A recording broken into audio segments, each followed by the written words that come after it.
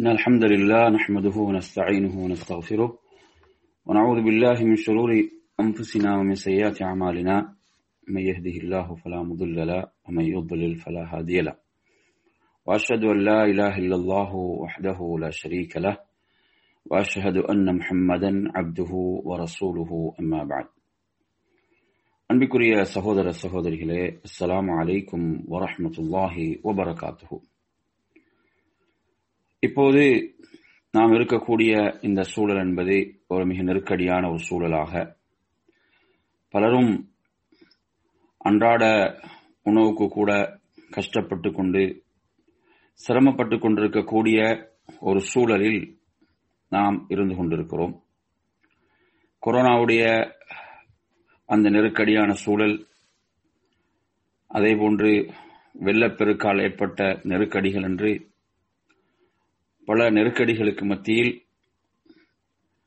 இன்றைய சமூகம் வாழ்ந்து கொண்டிருக்கக்கூடிய இந்த பின்னணியில் உண்மையில் அல்லாஹ் நமக்கு வழங்கியவற்றிலிருந்து நாம் இயன்றதை பிறருக்கு, ஏழைகளுக்கு வழங்குவதன் மூலம், அவ்வாறான சதக்காக்கள், தான தர்மங்கள் செய்வதன் மூலம் ஒரு மிக பெரும் சிறப்பையும் உயர்வையும் நாம் அல்லாஹ்விடத்தில் அடைந்து கொள்வோம்.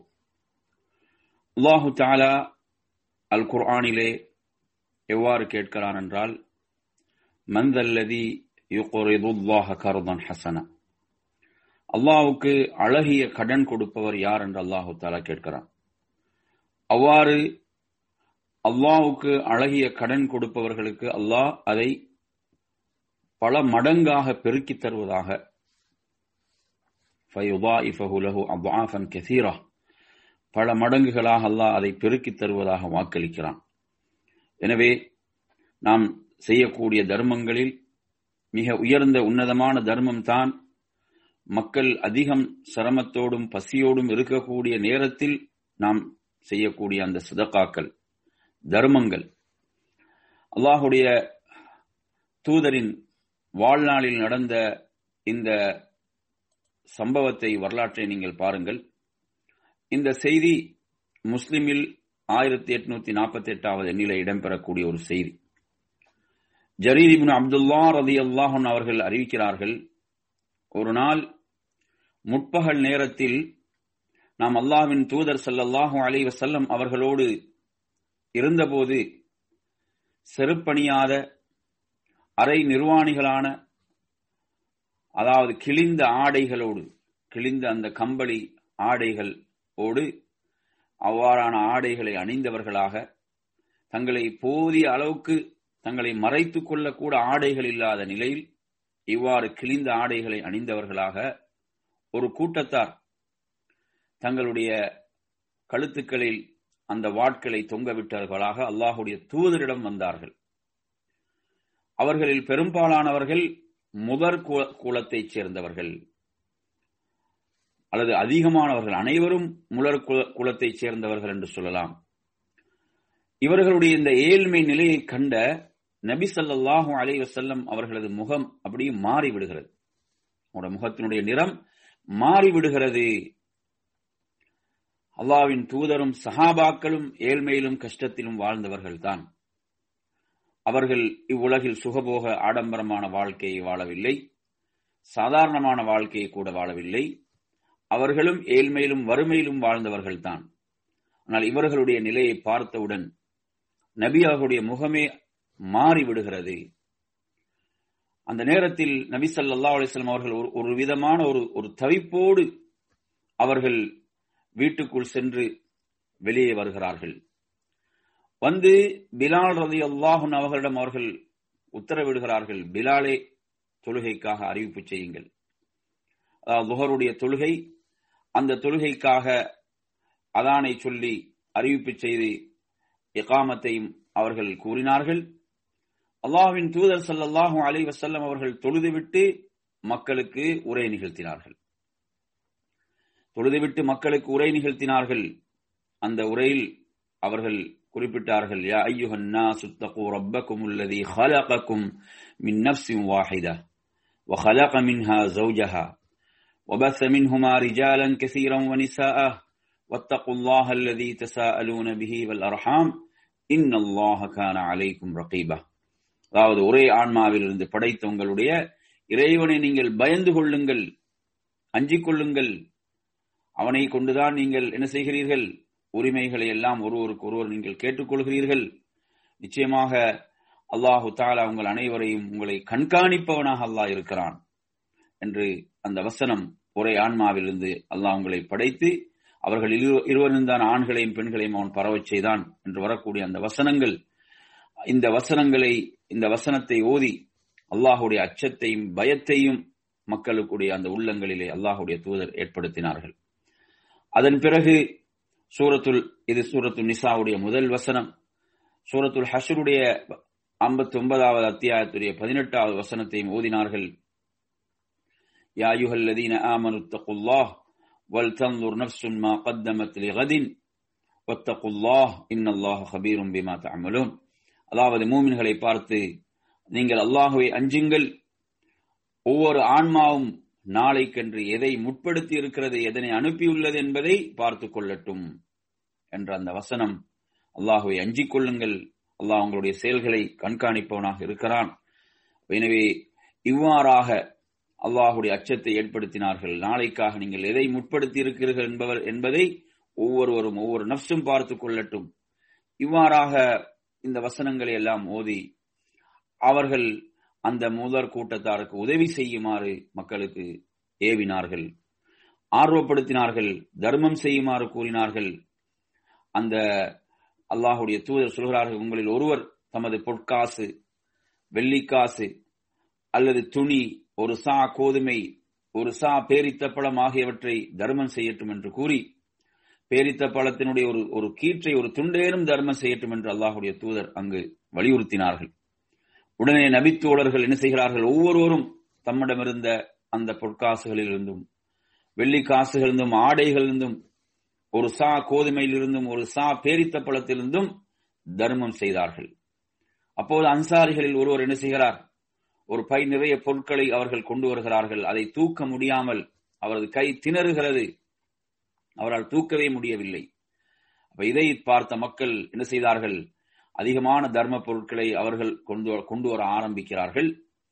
இறுதியில் உணவுப் பொருட்களாலும் ஆடைகளாலும் அங்கு இரு குவியல்கள் சேர்ந்து விட்டதை நான் கண்டேன் என்று அந்த நபித்தோழர் சொல்கிறார்கள். அப்போது அல்லாஹ்வின் தூதர் ஸல்லல்லாஹு அலைஹி வஸல்லம் முகம் அப்படி ஒரு பொன்னை போன்று மின்னிக் கொண்டிருப்பதையும் நான் கண்டேன். பாருங்கள், ஒரு ஆட்சி தலைவர், சுப்ஹானல்லாஹ், அல்லாஹுடைய தூதர் ஆட்சி தலைவர் நபி ஸல்லல்லாஹு அலைஹி வஸல்லம் அவர்கள் எப்படி மக்களுடைய விஷயத்தை கவனம் எடுத்தார்கள். அவர்கள் அதாவது மக்களுடைய ஏழ்மையை, வறுமையை போக்குவதில் அவர்கள் எவ்வளவு கவனம் எடுத்தார்கள். அது அவனுடைய முகத்தில் என்ன செய்தது? அது மலர்ந்த ஒரு முகமாக அந்த முகம் அந்த நேரத்திலே மாறுகிறது. அது பொன்னை போன்று மின்னிக் கொண்டிருப்பதை நான் கண்டேன். அல்லாஹ்வின் தூதர் ஸல்லல்லாஹு அலைஹி வஸல்லம் அந்த நேரத்திலே சொன்னார்கள், யார் இஸ்லாத்தில் ஒரு அழகிய நடைமுறை உருவாக்குகிறாரோ அவருக்கு அதற்குரிய நன்மையும் அவருக்கு பின் அதன்படி செயல்படுபவர்களின் நன்மையும் உண்டு.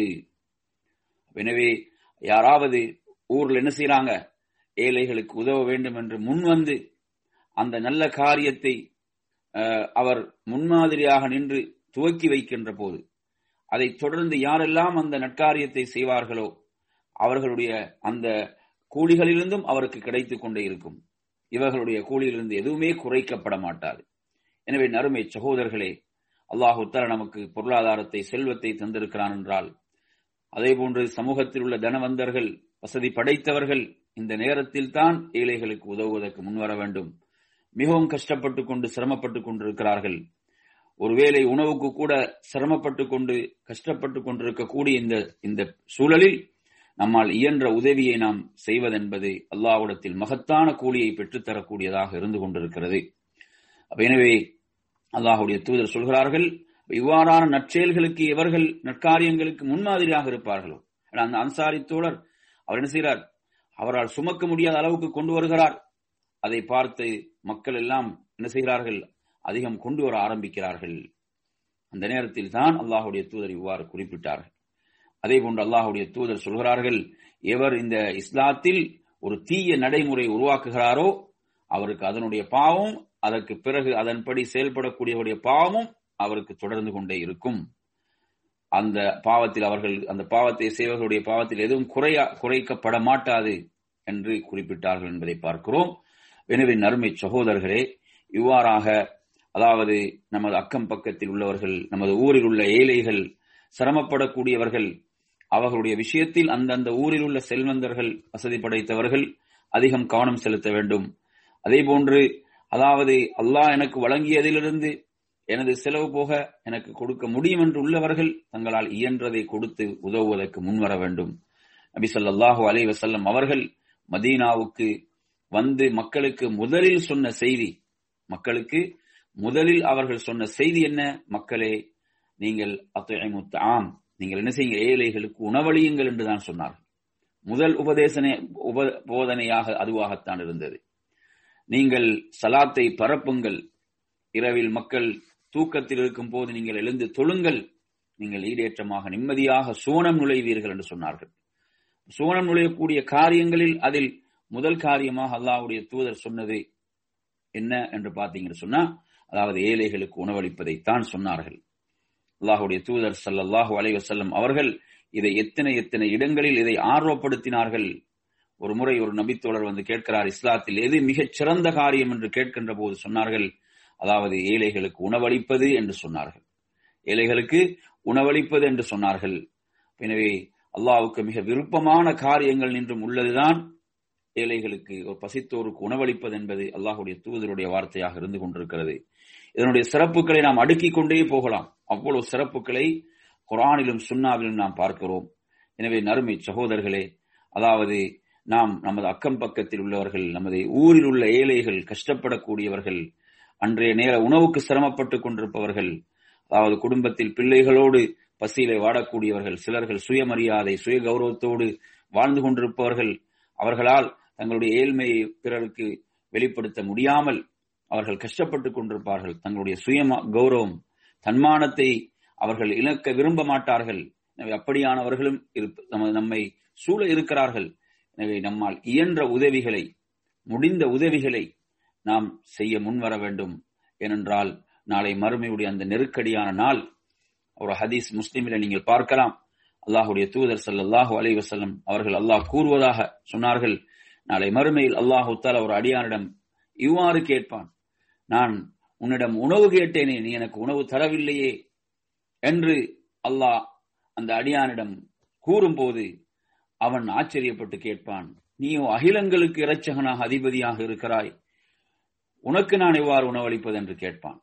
இப்போது அல்லாஹ் சொல்வான், அதாவது உன்னிடத்தில் இந்த மனிதன், எனது இந்த அடியான் உணவு கேட்டு வந்தான், நீ அவனுக்கு உணவளித்திருந்தால், நீ அவனுக்கு அந்த உணவை அளித்திருந்தால் அதை நீ இப்போது என்னிடம் கண்டிருப்பாய். அதற்குரிய அந்த மகத்தான கூலி அல்லாஹ்விடம் இருக்கிறது, அதை இப்போது நீ என்னிடம் கண்டு கொண்டிருப்பாய் என்று அல்லாஹ் கூறுவான் என்று நபி ஸல்லல்லாஹு அலைஹி வஸல்லம் குறிப்பிட்டார்கள். எனவே நாளை மறுமையுடைய நாளில் சூரியன் ஒரு மைலுடைய தொலைவுக்கு கொண்டு வந்து நிறுத்தப்படக்கூடிய அந்த நாள், நாம் வெப்பத்தையும் சூட்டையும் உணர்ந்து கொண்டிருக்கக்கூடிய இந்த காலத்தில் கொஞ்சம் எண்ணி பாருங்கள். சூரியன் ஒரு மைலுடைய தொலைவுக்கு கொண்டு வந்து நிறுத்தப்படுகின்ற போது, மக்கள் எல்லாம் வியர்வையிலே மிதந்து கொண்டிருக்கின்ற போது, அதாவது சதக்கா என்ற நிலையில் சதக்காவை செய்தவர்கள் இருப்பார்கள். அப்படி அவங்க சொன்னாங்க, சதக்கா நிழலிட்டுக் கொண்டிருக்கும். யாருக்கு? யார் சதக்காக்களை தர்மங்களை செய்தார்களோ அவர்களுக்கு அவர்களுடைய தான தர்மங்கள் சதக்காக்கள் நிழலிட்டுக் கொண்டிருக்கும், அந்த நிழலில் அவர்கள் இருப்பார்கள் என்று அல்லாஹ்வுடைய தூதர் குறிப்பிட்டார்கள். எனவே அன்பிற்குரிய நறுமை சகோதரர்களே, மரண வேளை, மௌத்துடைய நேரத்தில், உயிர் பிரியக்கூடிய நேரத்தில் கூட ஒரு அடியான் அல்லாஹ்விடத்தில் அவகாசம் கேட்பது தொழுவதற்கு அல்ல, நோன்பு நோட்பதற்கு அல்ல, ஜிஹாது செய்வதற்கு அல்ல, குர்ஆனை ஓதுவதற்கு அல்ல. அவன் மரண வேளையில் அவகாசம் கேட்பது சதகா செய்வதற்கு. அஸ்ஸதக், நான் சதகா செய்து விட்டு வருகிறேன், தர்மம் செய்து விட்டு வருகிறேன், நான் நல்லவர்கள் ஒருவனாக மாறிவிட்டு வருகிறேன் என்று சதகா செய்வதற்குத்தான் மரண வேளையில் கூட ஒவ்வொருவனும் அவகாசம் கேட்பான் என்று குர்ஆன் சொல்கிறது. எனவே அப்படிப்பட்ட ஒரு உயர்ந்த ஒரு வணக்கம் தான் இந்த சதகா. அதற்குரிய வாய்ப்புகள் இப்போது நிறைவே நம்மை சூழ இருக்கின்றன. எனவே நம்மால் இயன்ற உதவிகளை நாம் செய்து, அதாவது ஏழைகளுடைய கண்ணீரை துடைப்போமாக இருந்தால், ஏழைகளுடைய பசியை போக்குவோமாக இருந்தால், அவர்களுடைய உள்ளங்களில் நாம் சந்தோஷத்தை, மகிழ்ச்சியை ஏற்படுத்துவோமாக இருந்தால், அது அல்லாஹ்விடத்தில் நமக்கு மிகப்பெரிய சிறப்பையும் உயர்வையும் தரக்கூடியது. யார் ஒரு முஸ்லிமுடைய நெருக்கடியை இந்த உலகத்தில் போக்குறானோ அல்லாஹ் அந்த அடியானுடைய மறுமையுடைய நெருக்கடிகளை அல்லாஹ் போக்குவதாக அல்லாஹுடைய தூதர் ஸல்லல்லாஹு அலைஹி வஸல்லம் குறிப்பிட்டார்கள். எனவே நறுமை சகோதரர்களே, அந்த அடிப்படையில் நம்மால் இயன்ற உதவிகளை நாம் ஏழைகளுக்கு செய்யக்கூடியவர்களாக, அவர்களது கண்ணீரை துடைக்கக்கூடியவர்களாக, அவர்களுடைய பசியை போக்கக்கூடியவர்களாக நாம் மாறுவோமாக. அவர்களுக்கு நம்மால் இயன்ற அந்த உதவிக்கரத்தை நாம் நீட்டுவோமாக என்று கூறி நிறைவு செய்கிறேன். وآخر دعوانا الحمد لله رب العالمين. السلام عليكم ورحمة الله وبركاته.